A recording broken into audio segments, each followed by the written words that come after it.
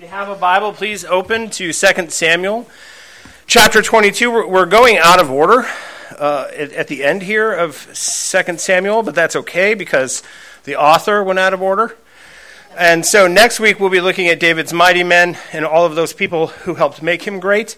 And then we'll go into the closing and the final judgment on David in that last episode that reminds us that there is still a greater son to come. Today what we're going to be looking at is 2 Samuel 22, which is just another version of Psalm 18. So Psalm 18 and the song here are very, very, very similar. And we're going to unpack it and look at what it means to be faithful to our faithful God so that we might live the good life. So before we begin, let us pray together. Father, I thank you so much for this opportunity to come here and to hear your word. Lord, we pray that you would help us to understand not only ourselves better, but you better, that you would open your word to us now, that you would give us wisdom and understanding and insight, that you would illuminate our minds, that we might, Lord, draw closer to you as you are to us. We thank you for this opportunity as your people to gather together, and we pray, Lord, that you would continue to bless us, that you would continue to make your will known to us, and that you would continue to fill our mouths with words of praise. We pray all this in the name of your Son, and amen. Amen. Now, I'm going to do something that I should have done quite a while ago, and that is use a timer. You're welcome. Now, chapters 21 through 24 are the epilogue of the books of Samuel, consisting of 6 episodes taken out of chronological order. The epilogue is a summary of both David's life and the 2 books together. We remember, of course, that the only reason there are 2 books is because they couldn't fit the whole thing on one scroll, and so they divided it into 2. So when I talk about the end of the books of Samuel, I'm referring back to what we learned at the start of this series. 1 and 2 Samuel is just the book of Samuel. And here is the conclusion of not only David's life as king, but of the story about how he came to be king. Now, the epilogue hinges on 2 works of poetry, a version of Psalm 18, and then a poem about the Sun King, the ideal king of Israel. And so this week and next week, that's what we're going to be looking at, is the poetry at the center of this epilogue. Before we get back into some historical narrative and look at some details about David's life, what we have here, right, it's David, of course, who wrote the Psalms, David the poet, David the singer. And so, of course, the heart of the epilogue here are 2 poems that he wrote. So this whole section is taken out of chronological order, as we can tell from verse 1 of chapter 22. It says, "And David spoke to the Lord the word of this song, the day when the Lord delivered him from the hand of all his enemies and from the hand of Saul." And so clearly at this point in the story, Saul has been dead since the end of book 1. So this is obviously taken out of chronological order. Now, the song, as it appears here, is a response to Yahweh after Yahweh delivered David from his enemies. And we see this again and again and again in Scripture. When God does something for man, man responds in song. That's the purpose of music. Music is supposed to be expressive, and it's supposed to be heightened and beautiful, and it's supposed to be something that we use regularly in response to God and what he does in our lives. Now, the books of Samuel are framed by this understanding. Hannah responded to God in song after God opened her womb in the beginning of 1 Samuel. And both songs share a number of themes and images. Okay, horns, as we're going to see, is going to refer to both mountain ranges, those rocks that Hannah and David sing about. But typologically, horns and mountain ranges and rocks are places of covenant faithfulness. Eden and Sinai, the Mount of Olives and Zion. This is seen in Psalm 124, where it says, I look to the hills where my help comes from, and it works on 2 levels. They're singing that song as they go up to Zion and they see the hills, but it's also a typological reference to the hills throughout Scripture on which God met man and made covenants with him. And so throughout both Hannah's song and David's song, when they talk about horns, they talk about mountains, they talk about rocks, they're referring to physical things, but they're also referring typologically to those places and times when God faithfully pursued man and made covenants with them, and then followed through on the the covenants that he did and the promises that he made. So both Hannah and David sing of the Lord's intervention to save his people and his anointed. And they both use this term, anointed. And they both, in both their songs, describe how Yahweh uses these horns, which also could be understood as the horns of a ram or a bull. So this is how these psalms work. There's a lot of meaning in these words. Horns refer to mountains, okay, Matterhorn. And they also refer to the horns of a ram or a bull. And so God uses his horns in order to protect his anointed. So he uses the covenants, he uses his might in order to protect the anointed. And both Hannah and David sing about this. Hannah finishes her song with 1 Samuel chapter 2, verse 10. The adversaries of the Lord shall be broken to pieces. Against them he will thunder in heaven. The Lord will judge the ends of the earth. He will give strength to his king and exalt the horn of his anointed.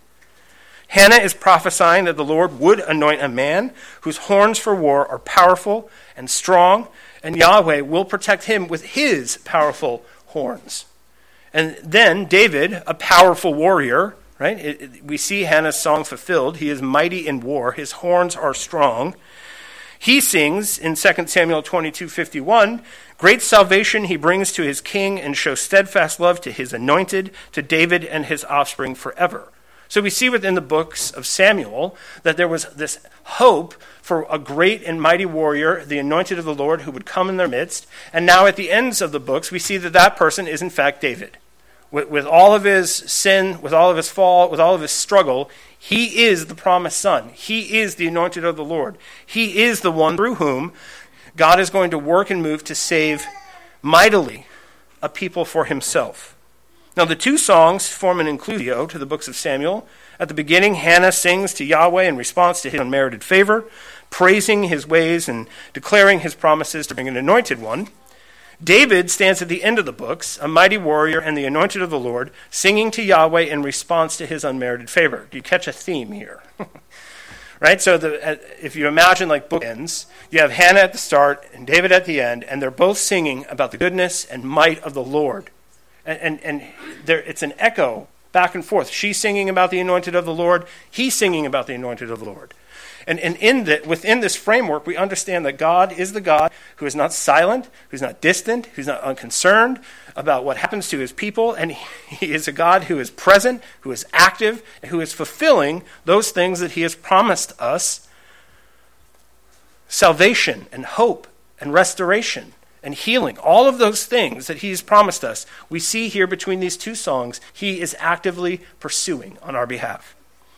Now, David's closing psalm is a chiasm, beginning and ending with praise of God's protection. That's what chiasms are, a literary structure where the parallel elements correspond. So you have A, B, C, B, A, and the B parts are similar and the A parts are similar. And you use chiasms, it's helpful structure, to figure out what a text is all about. And so we see there's, and the books that I read, it's like they're chiasm junkies. It's like once you discover a hammer, you think everything's a nail when you're a little kid. Bible scholars, once they realize there's such things as chiasms, there's like chiasms within chiasms within chiasms. And I purposely kind of avoid it because it's really, it's a shtick that is overused in my opinion. But here we are, and I'm bringing it up. Okay, so within 1 and 2 Samuel, which is itself a chiasm, you have a song that's structured as a chiasm, and it's structured that way so we can really figure out what the whole thing is about. There are two passages about God's self-revelation and sandwiching the central theme, which is God's covenant faithfulness. That's what this song is all about. So you have David singing about God as a protector. That's how he starts and ends. Then you have two B's that match each other, and that is David singing about God's self-revelation. And then in the center is this description of the God that he serves and what he is like and what he does on David's behalf. And it is beautiful, and it is a little frightening. And so that's what we're going to be looking at, these various structures throughout. Now, God's covenant faithfulness to his people, his covenant faithfulness to us, makes us holy, and it makes us mighty. We cannot be holy on our own, and we cannot be mighty on our own. His love for us is efficacious. This is what we read about Jesus as the husband and the church as the bride. His love for her is efficacious. God's love for us does something to us. It's not just an emotion. In 2 Samuel 22, David's response psalm presents the central theme of the Torah itself. Responding faithfully to the Lord's unmerited faithfulness to us results in life and blessing. This is what Deuteronomy is about. This is what Moses is trying to make clear to us in the 5 books that he wrote. God is faithful to you, so be faithful to him. And if you are, you will find life and blessing. That is what Moses says over and over and over. Not, you can earn this. It's given to you. And so be faithful to the one who gave it to you, and you will find that it truly is life and blessing. That's what David wants us to understand. In Psalm 18, verse 19, David sings, "He rescued me because he delighted in me." So the love of God for David is the reason he's saving David. He is not saving David because David is awesome. David is awesome because God saved him. And now we've seen enough of David. Is David awesome all by himself? No, throughout the story, all the things that he does that are remarkable, all the things that we remember him for, are happen to him because God loves him, because God delights in him. And it's true for you and me. The only reason there is anything good about us at all is because God loves us. That's it. Right? I can sit down with you and we can talk. We can look through your life. We can have a conversation, and what we find out about everyone is what's awesome about them is what God has done in them and through them. And we trace everything back to that. The Apostle John wrote in 1 John 4:19, "We love because he first loved us." Ours is a responsive love. For whatever reason that defies all human logic, God chose us because he delights in us. So his love even precedes his choosing. And then now what can we do but love him back? What could we do but respond? What could we do but when beckoned, come? The expressive love of man results from the expressive love of God. Hannah and David lifted their voices in adoration and proclamation of the Lord's wondrous beauty and covenant faithfulness. And this is how all Christians should live. Right? You should look at your life. You should see what he is doing, what he has done, his consistency, his unmerited favor, and what you should do then is lift your voice in song. That is what Hannah did, and that is what David does, and that's why it's here for us. This is teaching us how to live the Christian life. And that was the point of this whole series, right? Going all back, why did we do, now we're on the 73rd sermon, I believe. Why are we doing all this? Because the books of Samuel teach us about the Christian life. They teach us what it means to fight on behalf of the Lord God, to fight on behalf of Yahweh, how to fight and what we're fighting, and it shows us why we're doing it. It's because we were chosen by God because he delighted in us. That's who we are. That's the culture with which we go out and fight. Now, our praise of God begins always with who he is. Just like the Lord's Prayer, right, starts with a declaration of who and what God is. David's song begins with a declaration of who he is and what he does. If you look in chapter 22, I'll read now verse 2 and 3. He said, "The Lord is my rock and my fortress and my deliverer, my God, my rock in whom I take refuge, my shield and the horn of my salvation, my stronghold and my refuge. My Savior, you save me from violence." So who is God to David? He is a place of safety. That's important right out of the gate. How does he imagine, when he thinks of his God, when he thinks of Yahweh, he thinks of a place of safety, a place of security. Using language full of metaphors, David's psalm begins with 8 praise-filled descriptions of God. The Lord is my rock, he is my fortress, my deliverer, my shield, the horn of my salvation, my stronghold, my refuge, my Savior. Now what you see here is that there's these images are triads. They build on one another. The first 2 triads begin with the word rock, but the rock becomes a rock of refuge, and then in the second triad, it becomes a mountain. And so to David, what started as a rock gets bigger and bigger and bigger until it's a mountain upon which he stands. So God is a place of safety, but he's not just a place of safety. He's a place that grows and grows. And David, through his relationship, feels safer and safer and safer. And I think that we can all attest to this. Do you feel safer now in God's hands than you did 5 years ago? Why? Because he proves constantly how faithful he is and how good he is and how much he delights in us and loves us. And what happens is right, you imagine God is this place of safety and you're standing on a boulder. But then as the years go, the boulder becomes bigger and bigger and bigger until you feel like you're standing on a mountain. And that's what David is talking about because it was his experience. Now, the extensive use of first-person personal pronouns is significant. For David, the Lord is a very personal place of safety. He doesn't say he's a rock. He says he's my rock. He doesn't say he's a fortress. He says he's my fortress.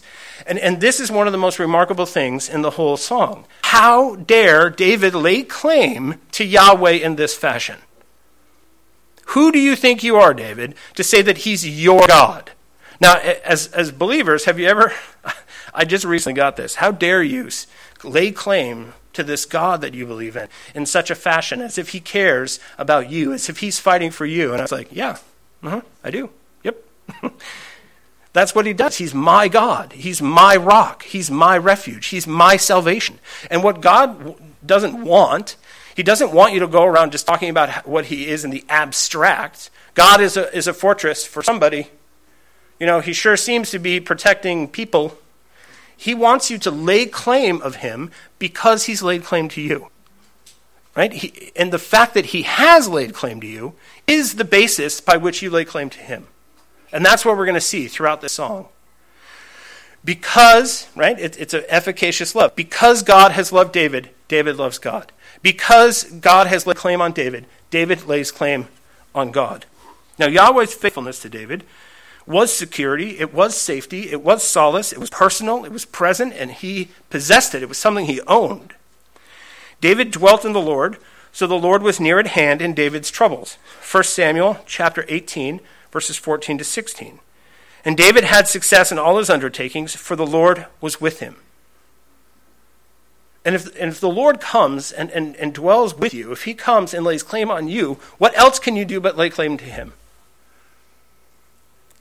In Philippians chapter 4, verse 5 through 7, Paul says, "Let your equanimity be known to everyone. The Lord is at hand. Do not be anxious about anything, but in everything by prayer and supplication with thanksgiving, let your requests be made known to God. And the peace of God, which surpasses all understanding, will billet in your hearts and your minds in Christ Jesus." Now think of that word billet. You guys heard that word very often? It's what the military does. It billets. When a military comes and right, when the army marches out, they don't just make camp, right? They don't just set up tents. They billet somewhere. That's the word in Greek. So this security, this love, this safety comes and makes a fortress in our heart. And that is where, right, God's love acts as that kind of security. How safe do you feel? We do this kind of thing in real life. A couple years ago, there was an airplane that took off from SeaTac. Some poor, sad fella stole the airplane. And airplanes are such now, apparently you don't even know how to fly them. And this baggage claim guy takes off in this giant Boeing plane, and it was something that he was doing out of desperation. Now, it's a very sad story, but there's an element of that story that I heard that made me feel unbelievably safe. And that was that they scrambled the jets from Portland. Now, if you're thinking what I'm thinking, Portland doesn't seem nearby. It takes me 3 hours to get to 2 hours to get to Portland, depending on if my family's in the car. So I thought, scrambled the jets from, we don't have jets closer than that? No, and the jets were scrambled from Portland and got here in 8 seconds. Or something like that. It was like 13 seconds, something unbelievable, because they went supersonic, and bada bing, bada boom, they're here before the guy actually had even turned the plane. And that kind of thing, knowing that those planes, F-16s, are nearby and are able to get up here that quickly, you guys will have to check my math. It was some shocking amount of time, something that I had a hard time believing, even though I understand how airplanes work. Right? The fact that we would have F-16s that close makes me feel quite secure. I'm like, come on, China, what are you going to do? Okay, but what we learn from Paul, what we learn from David, is that the Lord is, right? He doesn't keep the jets in Portland. They billet in our heart. His peace, his grace, his goodness his solace, his love, he himself billets in our hearts. Right? And so when we fall into troubles, he's that close. You don't have to scramble him from a city in another state. He's right here with us. Now, next, David gives an example of what this ever-present help of God looks like. And that's what verses 4 through 7 are. It says, I call upon the Lord, who is worthy to be praised, and I am saved from my enemies. For the waves of death encompassed me. The torrents of destruction assailed me. The cords of Sheol entangled me. The snares of death confronted me. In my distress, I called upon the Lord. To my God I called. From his temple he heard my voice, and my cry came to his ears. So that's how close God is. He opens his mouth and cries out verbally, and God hears him. He's that close. Now the imagery here is quite remarkable. In verses 5 through 6, it's particularly interesting. David is encompassed by waves and torrents, and he cries out to the Lord. Now verse 5, David refers to the torrents of destruction, which actually should be translated as streams of Belial. That's actually what it is in Hebrew. And this is why I love Logos, Bible software. You're like, bada bing, bada boom. It says something completely different than what I thought. Because we've heard this word Belial, right? The worthless sons. David is being drowned by worthless sons. And we've seen throughout the whole story, how often has he been assailed by worthless sons? Sheba was a worthless son in 2 Samuel 20. Nabal was a worthless son in 2 Samuel 25. David's own disgruntled soldiers were called sons of Belial in 1 Samuel 30. And so the waves, as we come to understand them, are not actual waters. He's using a metaphor to describe his enemies. His enemies are all around him. These sons of worthlessness, these sons of Satan, are assailing him from every side, and he feels like he's being overcome, like you would if you're floating in the open sea. Now, David's enemies are also described as Sheol, the place of the dead. Now, David's life was threatened by Saul, it was threatened by Absalom, and other enemies were constantly threatening him with death. While David dwells in the Lord, his enemies dwell in the kingdom of death. This is just, you see the metaphor is building. They're sons of Belial that are assailing him, and their dwelling place is the place of Hades, the place of death, Sheol. The reference to Sheol also fits with the imagery of the sea, which is sometimes compared to the realm of the dead. In Jonah, chapter 2, he prays to God. He cries out to God, Jonah, and it sounds an awful lot like this psalm. And when I did that sermon series years and years ago, if you go and you look at what Jonah prays, every verse is a verse from a psalm. So when Jonah is praying to God to thank him for saving him, his entire prayer is made up of verses from the Psalms. And so sometimes when you're reading it, if you ever think, this sounds an awful lot like Psalm 18, it is, partially. Okay, and this is what Jonah said. He said, then Jonah prayed to the Lord his God from the belly of the fish, saying, I called out to the Lord out of my distress, and he answered me. Out of the belly of Sheol I cried, and you heard my voice. For you cast me into the deep, into the heart of the seas, and the floods surrounded me. All your waves and your billows passed over me. Jonah was cast into the seas, the deep, the belly of Sheol, the kingdom of the dead, and he was overcome by those waves. And we know that actually happened. And then he was saved by the whale. The whale wasn't the judgment. The whale was the salvation. And David feels like Jonah did, bobbing up and down in the ocean because sons of Belial are overcoming him. Those from the kingdom of death are overcoming him. Now, all of this is very strange to us. But in the Old Testament, it's very often where the nations who are unbelievers are compared to the oceans, hostile seas. Water imagery frequently describes Israel's enemies. Israel is often pictured as the land sitting in the midst of the sea, while the nations are the raging sea beating against the land to overwhelm it. Isaiah chapter 17. Ah, the thunder of many peoples, they thunder like the thundering of the sea. Ah, the roar of nations, they rock like the roaring of mighty waters. The nations roar like the roaring of many waters. But he will rebuke them. They will flee from far away, chased like chaff on the mountains before the wind, and whirling dust before the storm.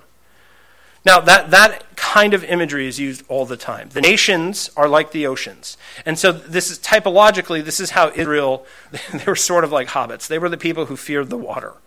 Israel is not known for great seafarers. And the reason was that they felt that the waters were very hostile towards them because this imagery was used all the time.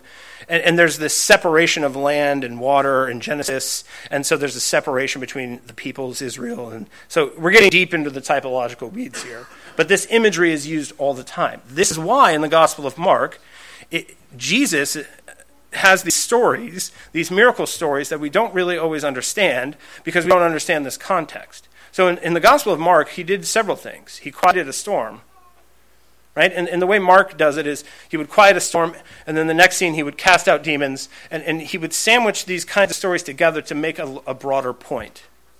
So Israel fears the seas. David fears the seas. He cried out to God, and God saved him.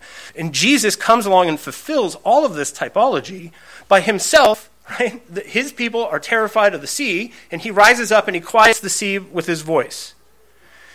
And the walking on water now takes on a new meaning. He's treading upon the seas like he's going to tread upon the serpent. He's walking across the oceans. He's submitting the water to his need because that is what he's going to do to the nations.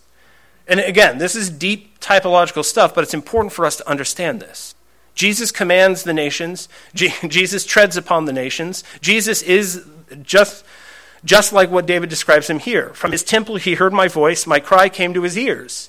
Right? Jesus was in heaven and he knew what had happened to us. It's just like in Exodus, right? The people are crying out. Israel's crying out. And it says God saw and he knew. Because when he's billeted with our hearts, when he is at hand, when he is as near as what David is describing, he knows what's happening to us. He's aware of it. And you may feel like you're bobbing up and down, and you would even take a whale to come and save you. You may feel in desperation. You may feel like you're being assailed within and without by constant struggles and strife and unbelief. We feel like this, don't we? Overwhelmed by the circumstances of life, overwhelmed by the people in our lives. And when you cry out to God, God hears you because he is at hand. He's not... He sits on a throne, don't get me wrong, in heaven, but he doesn't have to scramble the jets from Portland. He is present with you in your circumstances. He's bobbing there in the waves with you. And that's what David goes on to describe, is not just that he hears, but that he is a God who acts on our behalf. So now, verses 8 through 20. This is where the section's going to get a little longer, but again, you're welcome. We're going to go through them a little faster now.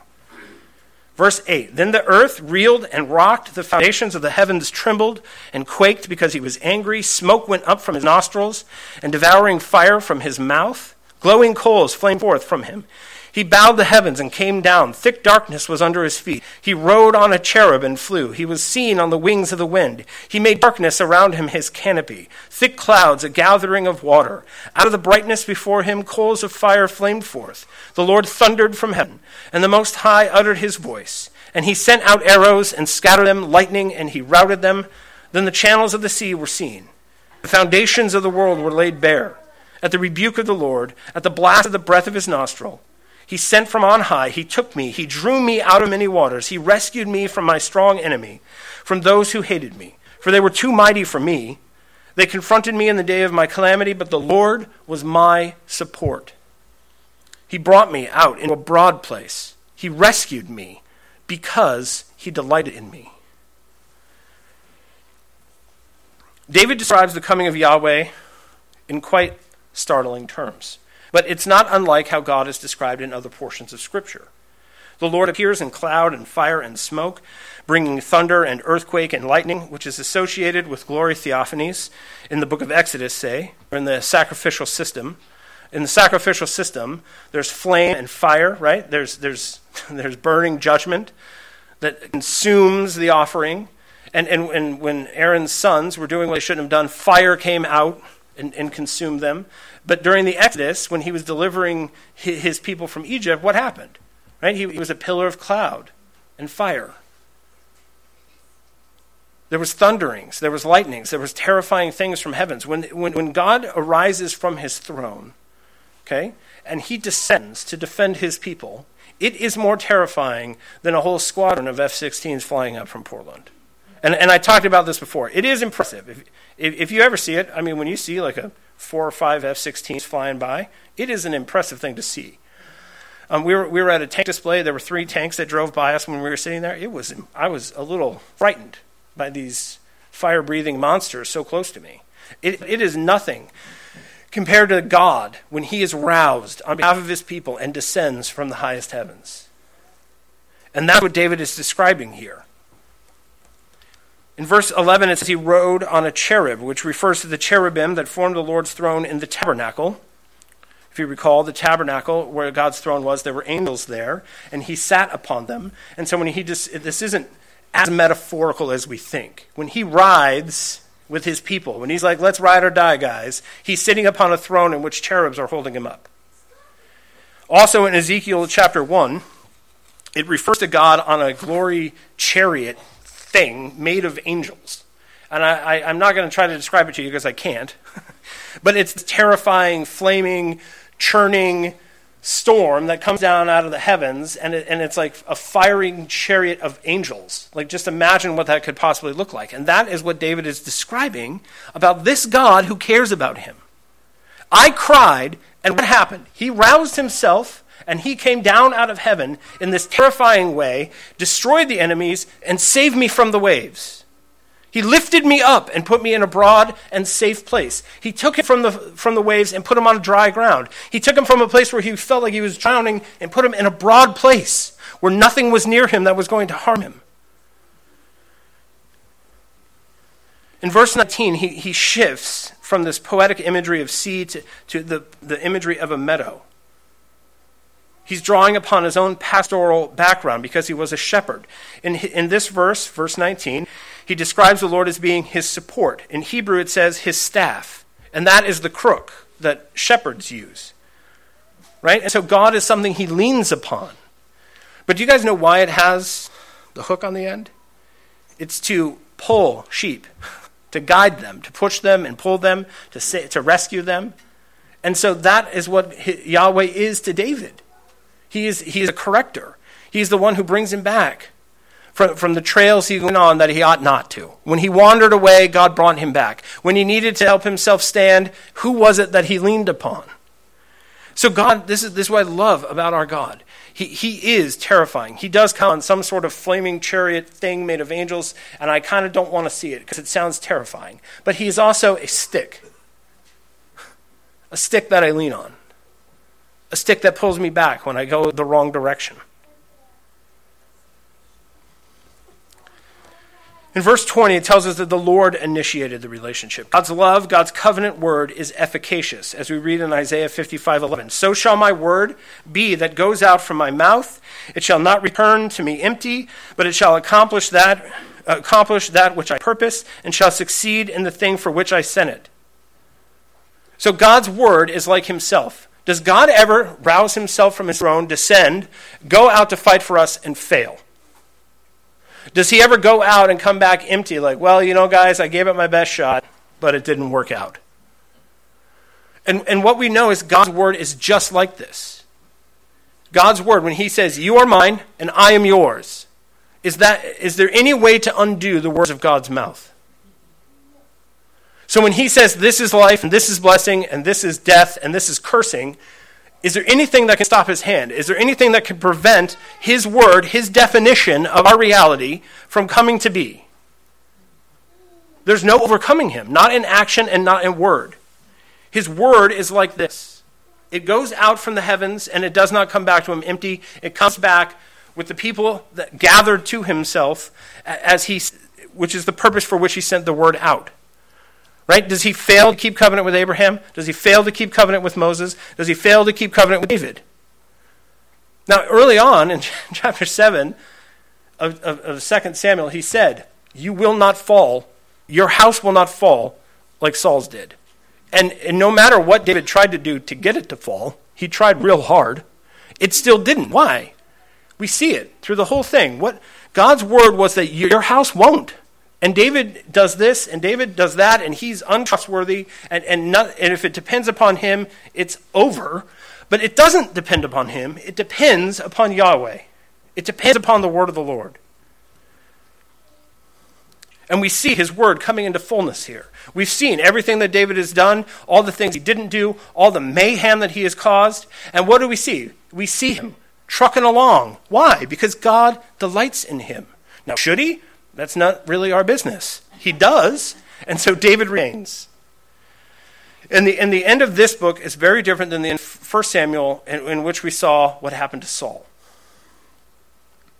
Now, the biblical reality that God's word does not return to him empty, this reality that he rouses himself from the heavens to descend to fight on our behalf, helps us understand the next words, which are actually very difficult. So we go on in verse 21 to 28. It says, "The Lord dealt with me according to my righteousness, according to the cleanness of my hands, he rewarded me. For I have kept the ways of the Lord, and have not wickedly departed from my God. For all his rules were before me, and from his statutes I did not turn aside. I was blameless before him, and I kept myself from guilt. And the Lord has rewarded me according to my righteousness, according to my cleanness in his sight. With the merciful, you show yourself merciful. With the blameless man, you show yourself blameless. With the purified, you deal purely. And with the crooked, you make yourself seem torturous. You save a humble people, but your eyes are on the haughty to bring them down." Now you hear this and you think, man, David, again, your righteousness, huh? I've seen what your, yeah, let's ask Bathsheba about your righteousness, buddy. What is he saying here? This section gives people, like the Psalms often do, a lot of trouble. David's language is problematic because he appears to be appealing to his own inherent righteousness. Others try to explain it away by reading into it words that aren't there. He doesn't say imputed righteousness. He doesn't say the righteousness that you gave me. He doesn't explicitly say that. What he is saying is, I am righteous. My works, what I have done. You judge me according to those because I've been blameless according to the law. And you, right, this isn't, you can't read the Reformation understanding of justification into this because it's not what he's saying, right? David had no idea about the Reformation. He doesn't know who Martin Luther is. Okay, I highly doubt they've even met now in heaven. So what was David talking about? How does David appeal to his own righteousness? Augustine explained this away by interpreting it typologically, saying that these are the words of Jesus, so don't worry about it. This is actually Jesus saying this, it's not David. Except David was a real person, and he really sat down with a scroll in his hand and a pen and actually wrote these words. Right? They were his words before we came to understand them as being Jesus' words. And so what in the world is he talking about? Often the Psalms plead with God concerning a particular accusation. In Psalm 7, as was read for us today, David wrote, "If I have done this, if there is wrong in my hands, then may I be judged." And aren't we all a little, well, okay, now God's going to smash David like a pebble. He's going to squash him under his foot. Like, who wants to be judged by God? Anybody? Right? And we completely understand the problem. There's a problem. I don't want to stand and be judged by God. Are you kidding? You know what I've done in my life? And the reason that we have so much trouble with this is because we don't understand that it's covenant language. There's that pesky covenant. No, he's not going to talk about covenant again. Yes, I am. Here I go. It's covenantal language. David's prayer assumes a relationship, right? This portion of what he has to say comes after a great deal that he's already said about the God that he serves. Right? God delighted in him, and so God came to him and made this covenant with him, and everything that proceeded after that, all the glory, all the descending of God to save him, all the being lifted out of the waters, is all predicated upon the fact that God moved first. And so when he's talking here, he is righteous. Why? Because God has made him so. He is sinless. Why? Because God has made him so.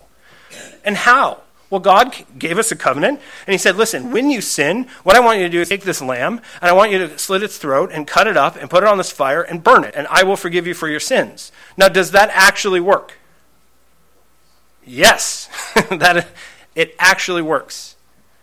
So when you get on your knees here on Sunday morning and you are confessing your sins, and you say it all, and you say, this is what I've done, and then the person up here reads the verdict that you are in fact blameless according to the law of God, covenantally, what's happened?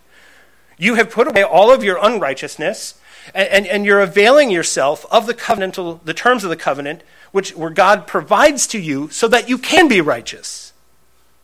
You are the righteous ones. And I think I understand why we qualify, but I think that there is a problem over time when we qualify. Because we want to be I am righteous because of Christ. Yeah, I don't disagree with that. But what I want for us to have the boldness to simply say, yeah, I am perfectly righteous and blameless according to the law. Now, we are a CREC church. This has caused some problems. I'm not the first CREC pastor to talk this way, but I'm also not the first Reformed guy to talk this way. If you go back and you read what some of the faithful have said in other ages, the boldness with which they have said it, and you know those men were not saying, come and judge, right? Me. It's all, no. They have this whole relationship upon which the entire thing is predicated on. Because what they believed is that God would fulfill in them the very thing he promised to do. Now God says to you, come to me and I will make you holy. Come to me and I will make your clothes as white as wool. Come to me and give me your burdens and I will give you what? Rest. When you come to him with your burdens, what kind of God would he be if he didn't take them from you and didn't give you rest? So is he the God who does what he says he's going to do or not? If he is, then what you should do if the covenant is functioning the way that it should, is you should be able to say of yourself, I am righteous. I am holy. I am set apart. I am in the household of God, which is the living God. Therefore, I am eternal. I am untouched by sin. And the only reason that you can be is because God made this covenant with you, and because he delights in you, he's fulfilling what he promised to do. And we have to stop being so particular about the qualifications. And this is one of the things I decided, when I started preaching in 2000, whatever it was, 11? I don't even know now. There were a number of things that I just decided I was going to do. And one of them is, I am never going to come in here and talk to you guys as if you're anything but believers. Now, may some of you not be? Absolutely. But I'm not going to sit here and qualify, for some of you who think you are but you're not, and some of you that think you're not but you are. And you read these preaching books. I'm not going to sit here and shake you all out and try to get the chaff out through my words. There is a boldness problem. We do not come boldly before the throne of God. We do not come boldly before the face of God. We do not stand up boldly and say, we are the righteous ones. We are the children of God. We are his people. We are his bride. And what you see with David, what you see with other people who understand how the covenant works and what the covenant is doing to them, stand on that rock with that kind of confidence. And that is something that we all need more of, I believe. We need more assurance. And we don't need assurance in ourselves because there's none.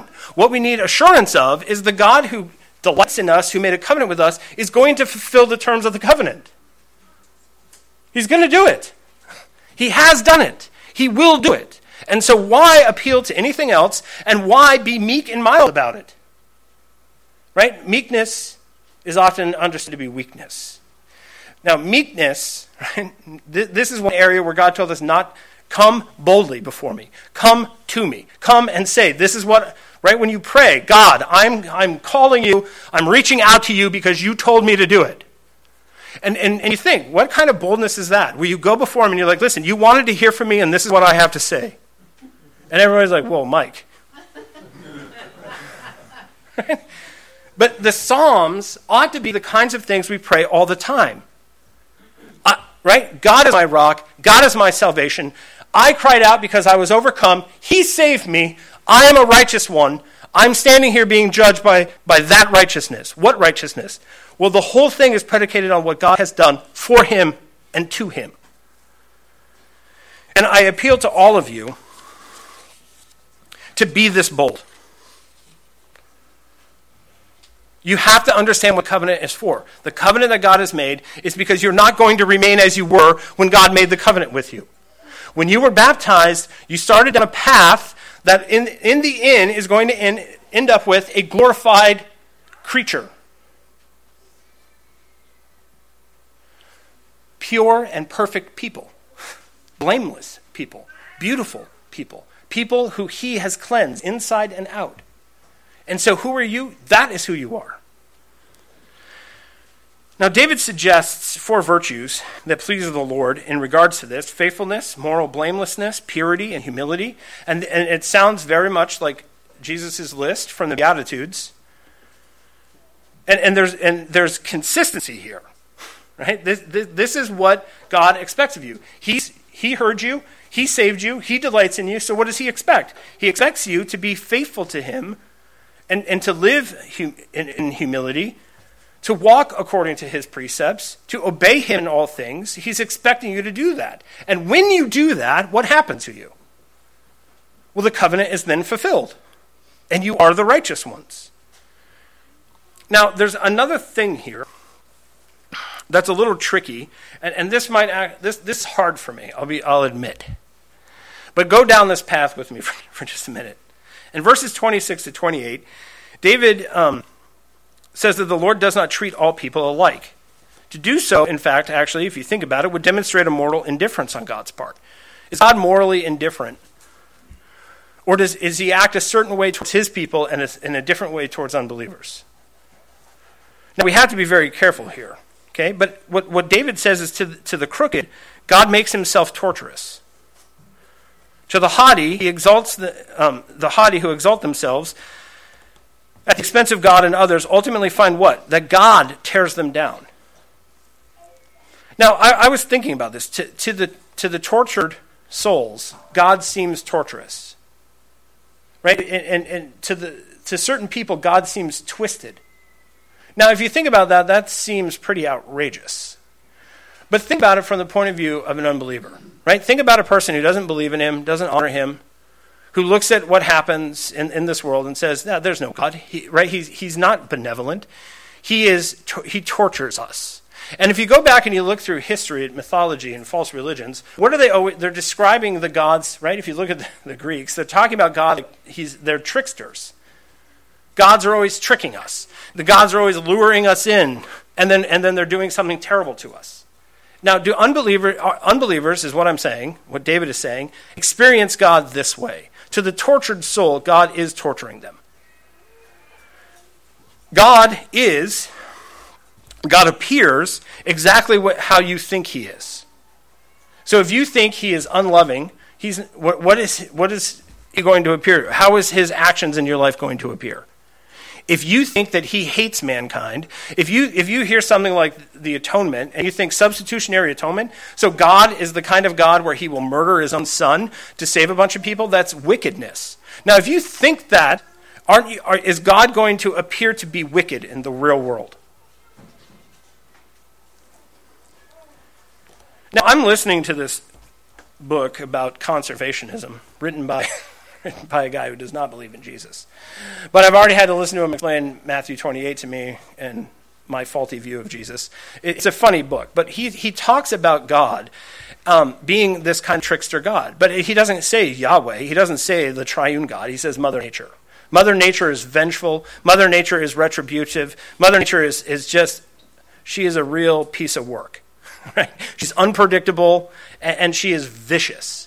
And what is he describing? He's describing the actual God and how he finds him in the world, because he's twisted, and so God appears twisted.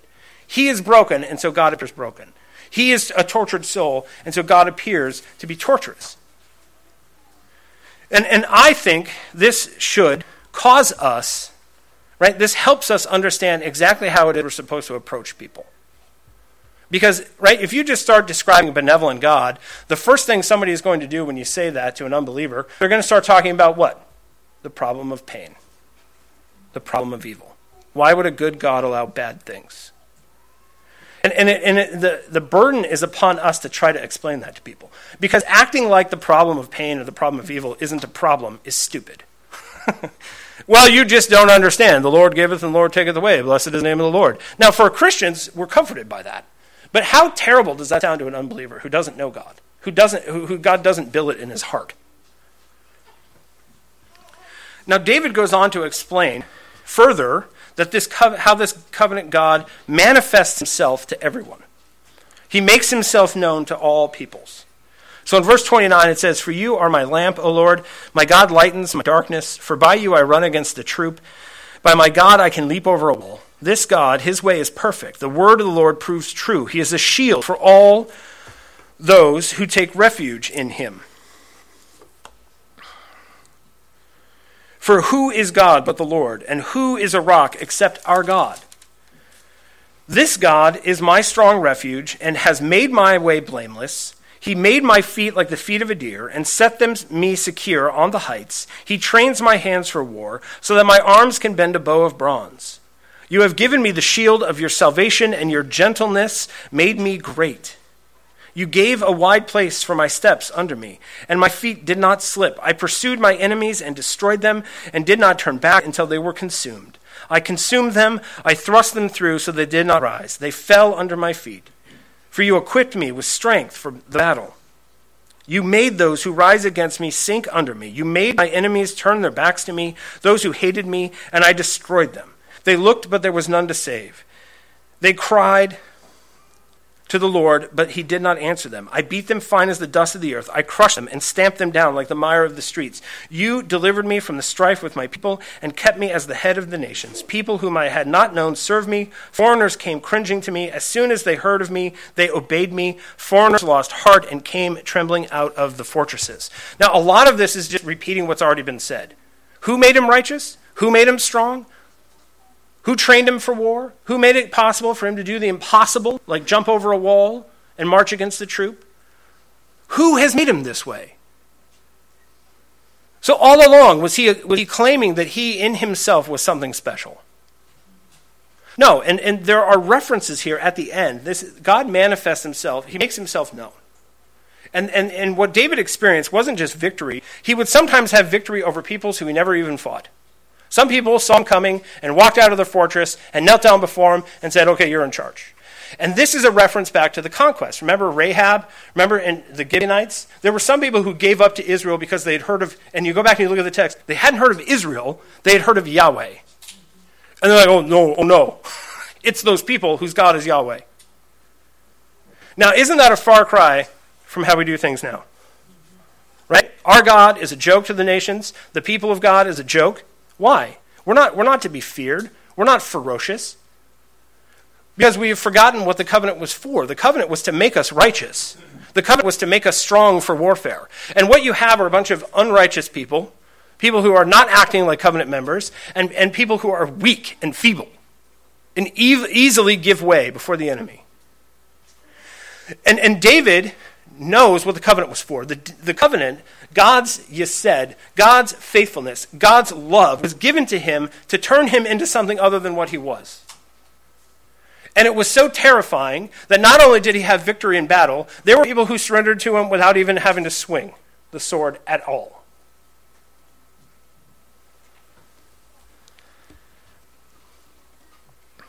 He is the anointed of the Lord. He is, right? David. Is David afraid to talk to God? Is David afraid to cry out to God? Is David afraid of his enemies? Is David afraid to do hard things? What you see here in David is what the Christian is supposed to be. Somebody who relies not on themselves at all. They rely so much so on Yahweh that they will jump over a castle wall. What's funny is those verses are originally where it used to be what was said of Superman. You know how he can fly. And originally he was supposed to be somebody who didn't fly. He was just really strong. And way back when the comic book started, they used these verses to describe what Superman was like. Right? This idea of David the Superman, because they were Jews who started, anyway, comic book history. I don't know how I got off on that. What I want you to see is the David here. That was a long section. And what we heard was the fruit of God's love, the fruit of the promises, the fruit of the word of God. And what you have here is a man who knows when to fight and how to fight, and he is ferocious to his enemies, and he is yet what? Humble, and gives all the glory to God. He looks to God to save him. Right? David isn't afraid of a fight, because if the fight gets away from him, who is going to save him? Now, how often have you been afraid to fight because you're uncertain of the outcome? Where you have David here is like, no, I'm going to jump over the wall and then I'll be outnumbered. But that's fine, because when the seas overroll me, I cry out to God and he delivers me. Right? And you see this kind of thing later on. The guys who go in Daniel when he's thrown into the lion's den. And he's like, well, we might be eaten by the lions, but we might not. We'll see what God wants to do, right? If God wants to save me, these lions aren't going to do anything to me. If God's done with me on this earth, then the lions will eat me. And there's a confidence and swagger. I'm not kidding, a swagger with these guys. Why? Because Yahweh loves them. Yahweh has made promises to them. And they believe so much in those promises that they will do unbelievable things, and they will serve him no matter what it costs them. They will obey him. And this is what the Lord wants to you. This is what he wants from you. This is what he wants to do in and through you. This is why you have a covenant. This is why you are sitting here. This is why we are singing these songs. This is why you have a Bible. This is why you made marriage vows. This is why you're raising your children in the fear and admonition of the Lord. This is why we do everything, because God delights in us. God promised us, and he is not a failure.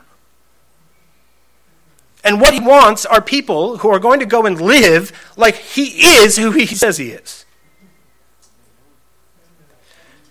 Now, the final thing here, the final beautiful piece of this is the authors of this remember the Song of Moses. And in the end, there's all kinds of references here back to the Song of Moses. And so remember when I said you have Hannah and David singing to each other?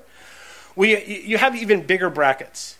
You have Moses singing and David singing, and two men who were made great by who? Two men who became something because of whom? And they're singing towards one another, and because the things that Moses saw God doing, and entering the promised land, and conquering, and overcoming the world, and overcoming the Israelites, and doing all these things, David is now echoing back to Moses in this song. Because God is not different. Right? It's not like David in Moses' generation was somehow God operated differently. God delights in us, and so he makes a covenant with us, and he will fulfill that covenant. And so you should be as bold as David and Moses. You should feel as confident in his love for you and as confident in your own righteousness because he is who he says he is. And that's how he finishes this song. He says, "The Lord lives, and blessed be my rock, and exalted be my God, the rock of my salvation, the God who gave me vengeance and brought down peoples under me, who brought me out from my enemies, who exalted me above those who rose against me. You delivered me from men of violence. For this I will praise you, O Lord, among the nations, and sing praises to your name.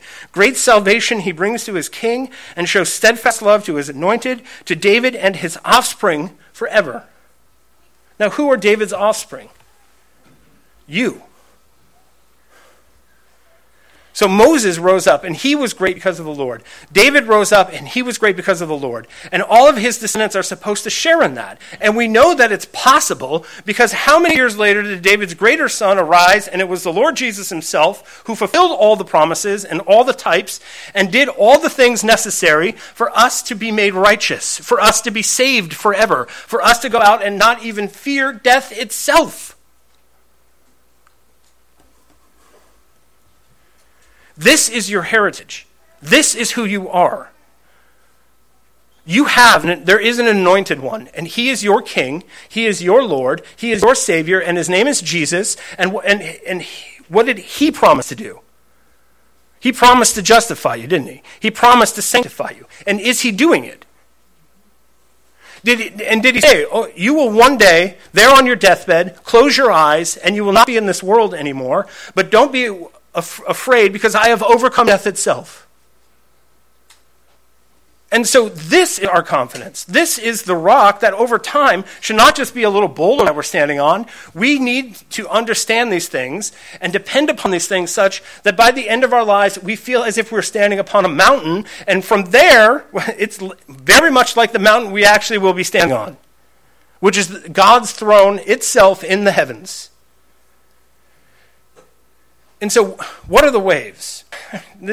When you hear a sermon like this, you pull apart the scriptures in this fashion, and then you go and you look at how easily are we overcome?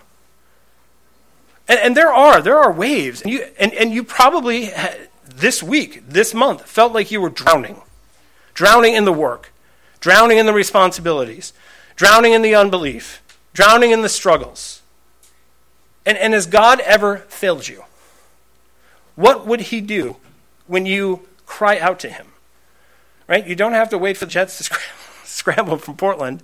He is present with you. He died on the cross to make a home with you. And so he's billeted in your hearts, and you now, because of him, can overcome everything.